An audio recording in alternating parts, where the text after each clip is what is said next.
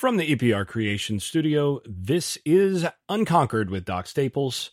As always, this podcast brought to you by EPR Creations, bringing you the best of internet marketing and website development for an affordable price. Louis Marquez of Keller Williams Realty in Jacksonville, Florida. Shenandoah Real Estate in the Research Triangle of North Carolina. And Garage Makeovers, the #1 garage remodeling company in South Florida.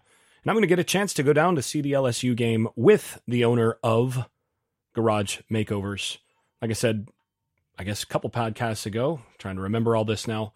It's the first time I'll have been in the stands for a Florida State game in at least 15 years. So it's going to be real interesting. Going to be fun, and should be a great crowd. Should be an opportunity to have a great time. And actually, just reached out. I'm going to head over to James Coleman's tailgate. See some folks that I haven't seen in a while, including James, and encourage those of you out there who are aware of this and are going to be at the game. Go ahead and sign up for that and add a little bit of money in there for the charity that's all supporting as well. So looking forward to seeing some of you there as well. All right. All that said, this is the final position preview that I'm doing for the preseason stuff. The next thing I'm going to do is going to be the full preseason preview of the full season preview, that is. And I'm going to look both at Florida State's projections, and then I'm going to do a little bit of a national segment as well in that, since I'm going to do, I think I'll probably do one show a week this year, just looking at the national situation. So yeah, this is the last one, the last individual position preview, looking at the defensive backs. And again, one of the things that we're starting with on each of these is we are doing a comparison between where things were last year and what you can expect this year. So last year you had a pretty decent defensive backfield, not elite, but a quality defensive backfield. And if you look at Florida State's metrics against the pass last year, they're pretty good. One of the best teams in the country in terms of success rate against the pass, and certainly one of the best in the country at the very top in terms of big play avoidance in the secondary. They did not have a bunch of busts last year. They had a couple. You had one really noticeable one against Florida. I think they had one against OU. But they didn't have a bunch of busts that went for huge plays. They had obviously a really big one against Clemson as well that basically was the turning point in that game in a lot of ways. That toward the end of the first half, you had the fumble and then the really big play there. I guess I can't remember if that was actually end of the first half or beginning of the second. But that huge play, that bust, was maybe the difference in the ball game there. So they had a couple really costly ones, but by and large, this was a very reliable secondary in terms of not giving up a bunch of stuff, not giving up big chunks. And basically the core of that secondary is all back, except for the guy who was really the leader, the bell cow of that secondary. And that's really what makes this more of a question mark coming into the year than it would be otherwise.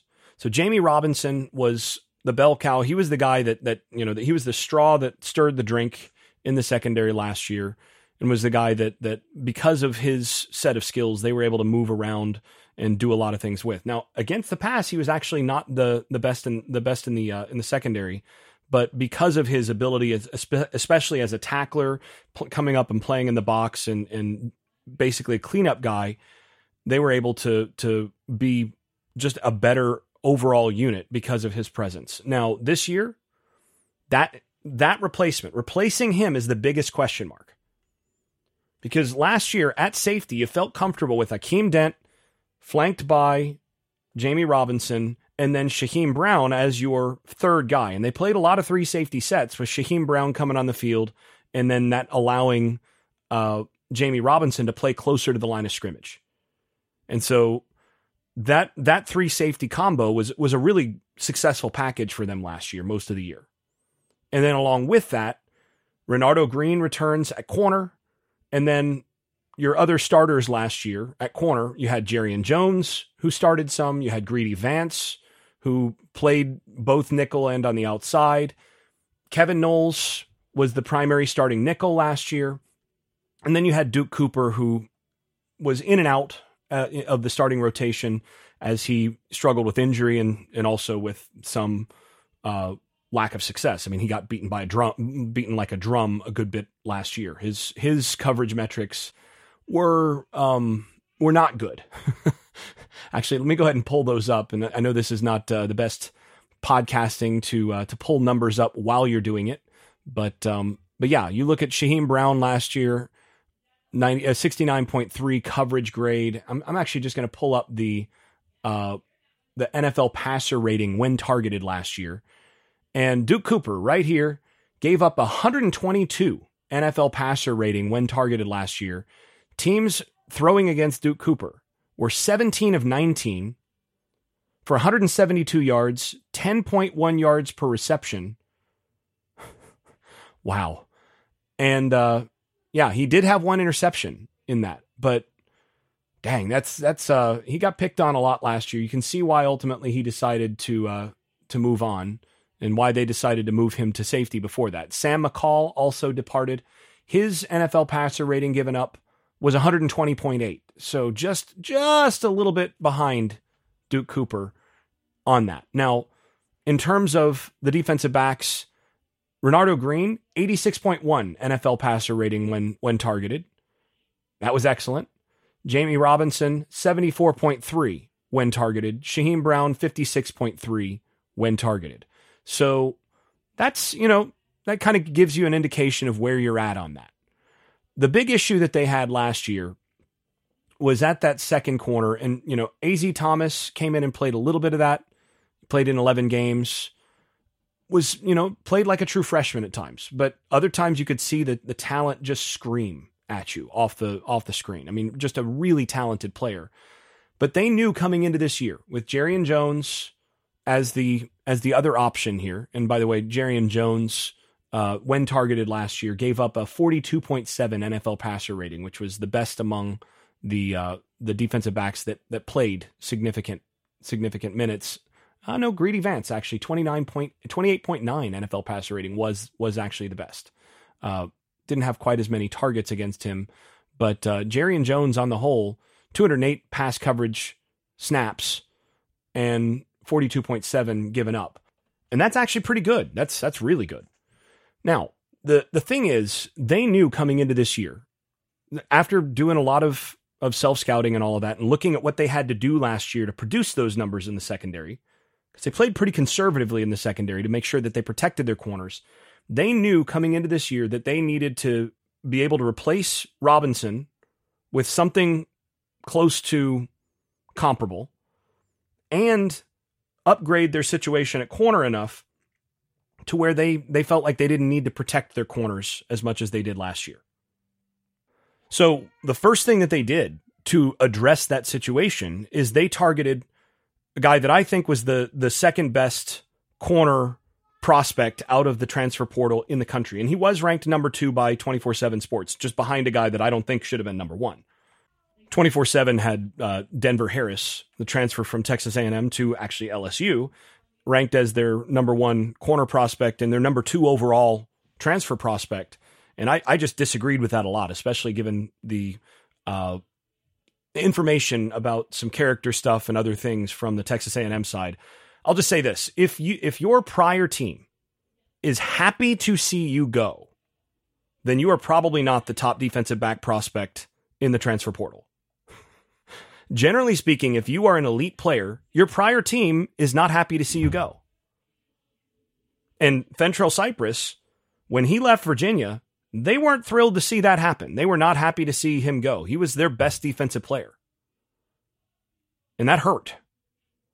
So Florida State, I think, got a much better deal than LSU did there in the transfer portal. You might ask who I think the top corner prospect coming out of the transfer portal was. I actually think it was an FCS guy who transferred to North Carolina. I think Elijah Huzzy might well wind up being first team All ACC this year. I think he's an early round NFL draft pick. And he was sort of underneath the radar, but I watched his FCS film and I think he's the best corner guy, the best corner out of the transfer portal that I saw last year. But Cypress would be the second best, would be the number 2 guy on my list.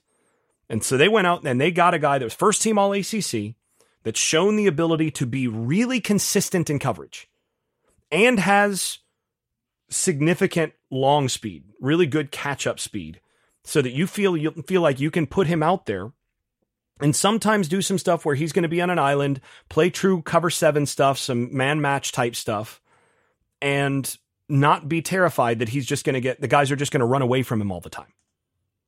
And you feel like you're going to get good, consistent play from him. Now, they didn't play a bunch of bump and run at Virginia, so there, there's a little bit of a learning curve there in terms of what they're going to ask him to do at Florida State.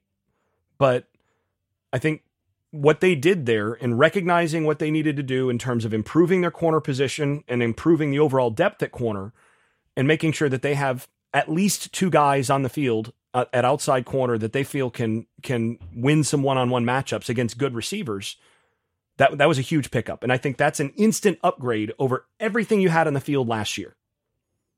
An instant upgrade over Jerrion Jones as he was last year. He was never healthy last year. And Jones is a guy, by the way, who, based on what he looked like in the spring and basically what's happened since fall camp started, that's a guy who, honestly, I thought he was going to be a guy that might wind up having to transfer a second time. But that guy has fought and clawed. He's gotten himself healthy again, and he's a good player. He's become a good player. And now he's in a situation where he's either the starter or in an or situation with Greedy Vance at nickel. It's nice actually to be recording one of these after getting the depth chart that has now been released.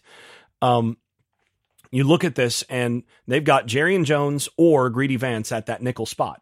Jones being a little bit bigger, so you use him in certain cases, and then Vance being the twitchier, smaller guy, being able to put those guys in certain situations is really helpful. But in terms of outside corner, you feel much more comfortable with Cypress coming into this year than you did with the combination of Jones, Duke Cooper, A.Z. Thomas as a true freshman last year. You feel really good about having Cypress as a building block there and a guy that you can trust at corner. And the thing is, Cypress was not far and away the best corner in camp. A.Z. Thomas pushed for that starting role, and he's going to play a lot. He's a guy now that as a sophomore and now being healthy after getting banged up in spring and end of last year that carried through spring, he's now healthy and now is flashing, early round type potential. And then I think Renardo Green is still the best corner on this team. So he's your 1. Cypress is your 2. A.Z. Thomas is 2A. And then if you need to, Jerrion Jones can move outside. You now feel like you've got 4 solid, experienced corners. That's a big step up over what you had last year coming out of camp. And then you add to that, Quindarius Jones, early enrollee, has really looked good as a true freshman. And then I think the most talented, the guy that I talked about coming into, or in my recruiting class evaluations, I thought the top defensive back that they signed was Edwin Joseph, who was a 3-star. And I said in my evaluation, you can go back and listen to this, I was saying, look, this is a high 4-star, close to a 5-star level player at corner. I think he's that good. And he sure has looked that good in practice. That's a guy that's going to play this year. And the more you can get him on the field this year to get ready for a probable starting role next year, your starting corners, if everything goes right this year, you can have Green and Cypress both go pro. Next year, your starting corners may be A.Z. Thomas and Edwin Joseph being pushed by Jones, and then the new freshmen and the freshmen next year's class are going to be really good. So you're in good shape moving forward at that corner position, and I think a good bit better than you were last year, where you had to always be protecting one side. And Green, as a good number 1, but not an elite number 1, was a guy that you still had to protect against certain guys. and in certain situations. But I think Green this year is going to put up good enough tape that I think he gets drafted. I don't think he's a first, second round, probably not a third rounder, but I think he's a guy that goes off the board and doesn't make it to free agency. So I think you really like your situation at corner overall. This is not, the situation that LSU or Alabama have been in recent years where you got 2 first rounders at corner. Not quite there, but I think you've got sufficient talent where you've got at least 4, maybe 5 NFL corners, NFL outside corners on this roster right now. And then at nickel, like I said, you take Kevin Knowles, who ultimately last year started to get beat out by Greedy Vance. And he was not fully healthy last year at different points either, Knowles. They decided, and what I was pushing for in the offseason, you'll remember, was to move A.Z. Thomas to safety so that you can get your best 5 on the field. What they did instead is they left Thomas at corner and they moved Knowles to field safety to compete with Akeem Dent and be the third safety when they put a third safety on the field. So I think what's going to end up happening is when they go 3 safeties like they did last year at times with Jamie Robinson and then Shaheem Brown coming on the field, I think Shaheem Brown is going to be probably the guy that steps down to where Jamie Robinson did last year, and Knowles is going to step back and become more of that coverage safety in those looks. So those are your 3. And he's listed, the fact that Knowles is listed as an or with Akeem Dent, who is he's been a solid safety for Florida State now for a couple of years. I think that says a lot about how well he's handled the move to safety. So that's a plus. Now, you do hope that Dent takes the step forward this year to finally hit the closer to his potential as a former 5-star recruit. You hope he actually puts it all together and has 0 busts and is able to make some plays. And he's been in position to make a lot of plays in his career. He's just done a very poor job of coming down with the football. Comes down with the ball on some of those this year, and all of a sudden the whole narrative about him changes. So, I hope for his sake and for Florida State's sake. I hope that he's able to put that kind of season together and come down with some of those. But he's still got excellent range, good physical prospect, and a guy that can cover from the field position, as is Knowles. So those guys become, your 3 main safeties: Shaheem Brown, Dent, and Knowles. I don't think you're going to get quite the same level of play at safety that you did with Jamie Robinson in there. If you do, that'll be a wonderful surprise for Florida State and will bode very well for their defense. I think the question mark you have for the defense here, I think you feel really good about your corners in terms of Cypress, Green, and then your starters at nickel, Vance/Jones, or Jones/Vance, whichever way you want to put it. And then A.Z. Thomas as your top backup at outside corner. You feel really good about those guys. I think you still are hoping that Shaheem Brown takes that step forward and gets close to the level of play that you got from Jamie Robinson last year, and then Knowles is able to be a rangy playmaker back there in that third safety role. I think that's what you hope, and that Dent makes that leap. But it's not clear. I think this might be the biggest question mark on the defense, or at least I thought it was coming into camp. I think the reports out of camp have been positive enough that maybe the biggest question mark is really the depth at edge and linebacker, like we talked about on the last podcast. Maybe that's the case. Maybe the safety position is in good enough hands now with Knowles back there and sufficient improvement from Brown that it turns out not to be a weakness, that it turns out to be, if nothing else, a solid position. And of course, I haven't mentioned the freshman, Ashlyn Barker, the JUCO transfer, who's a redshirt freshman now, hasn't actually played in college because he redshirted that first year in JUCO. He's looked excellent in camp, more of a tackler type. Question is whether or not he actually ends up outgrowing that position. And then Conrad Hussey, who has, if he'd early enrolled, Hussey might well have contended to be the starter at that buck spot. He'd be probably in the mix to actually start. I don't think you're quite confident enough in the first month of action to have him out there as a true freshman, but his range, his speed, and how smart he is you're looking at a guy that again is going to be a contributor earlier than late. So, there's more upside, I think, at the safety position than the more realistic hopes would have pegged things at the beginning of camp. I think there's more upside there.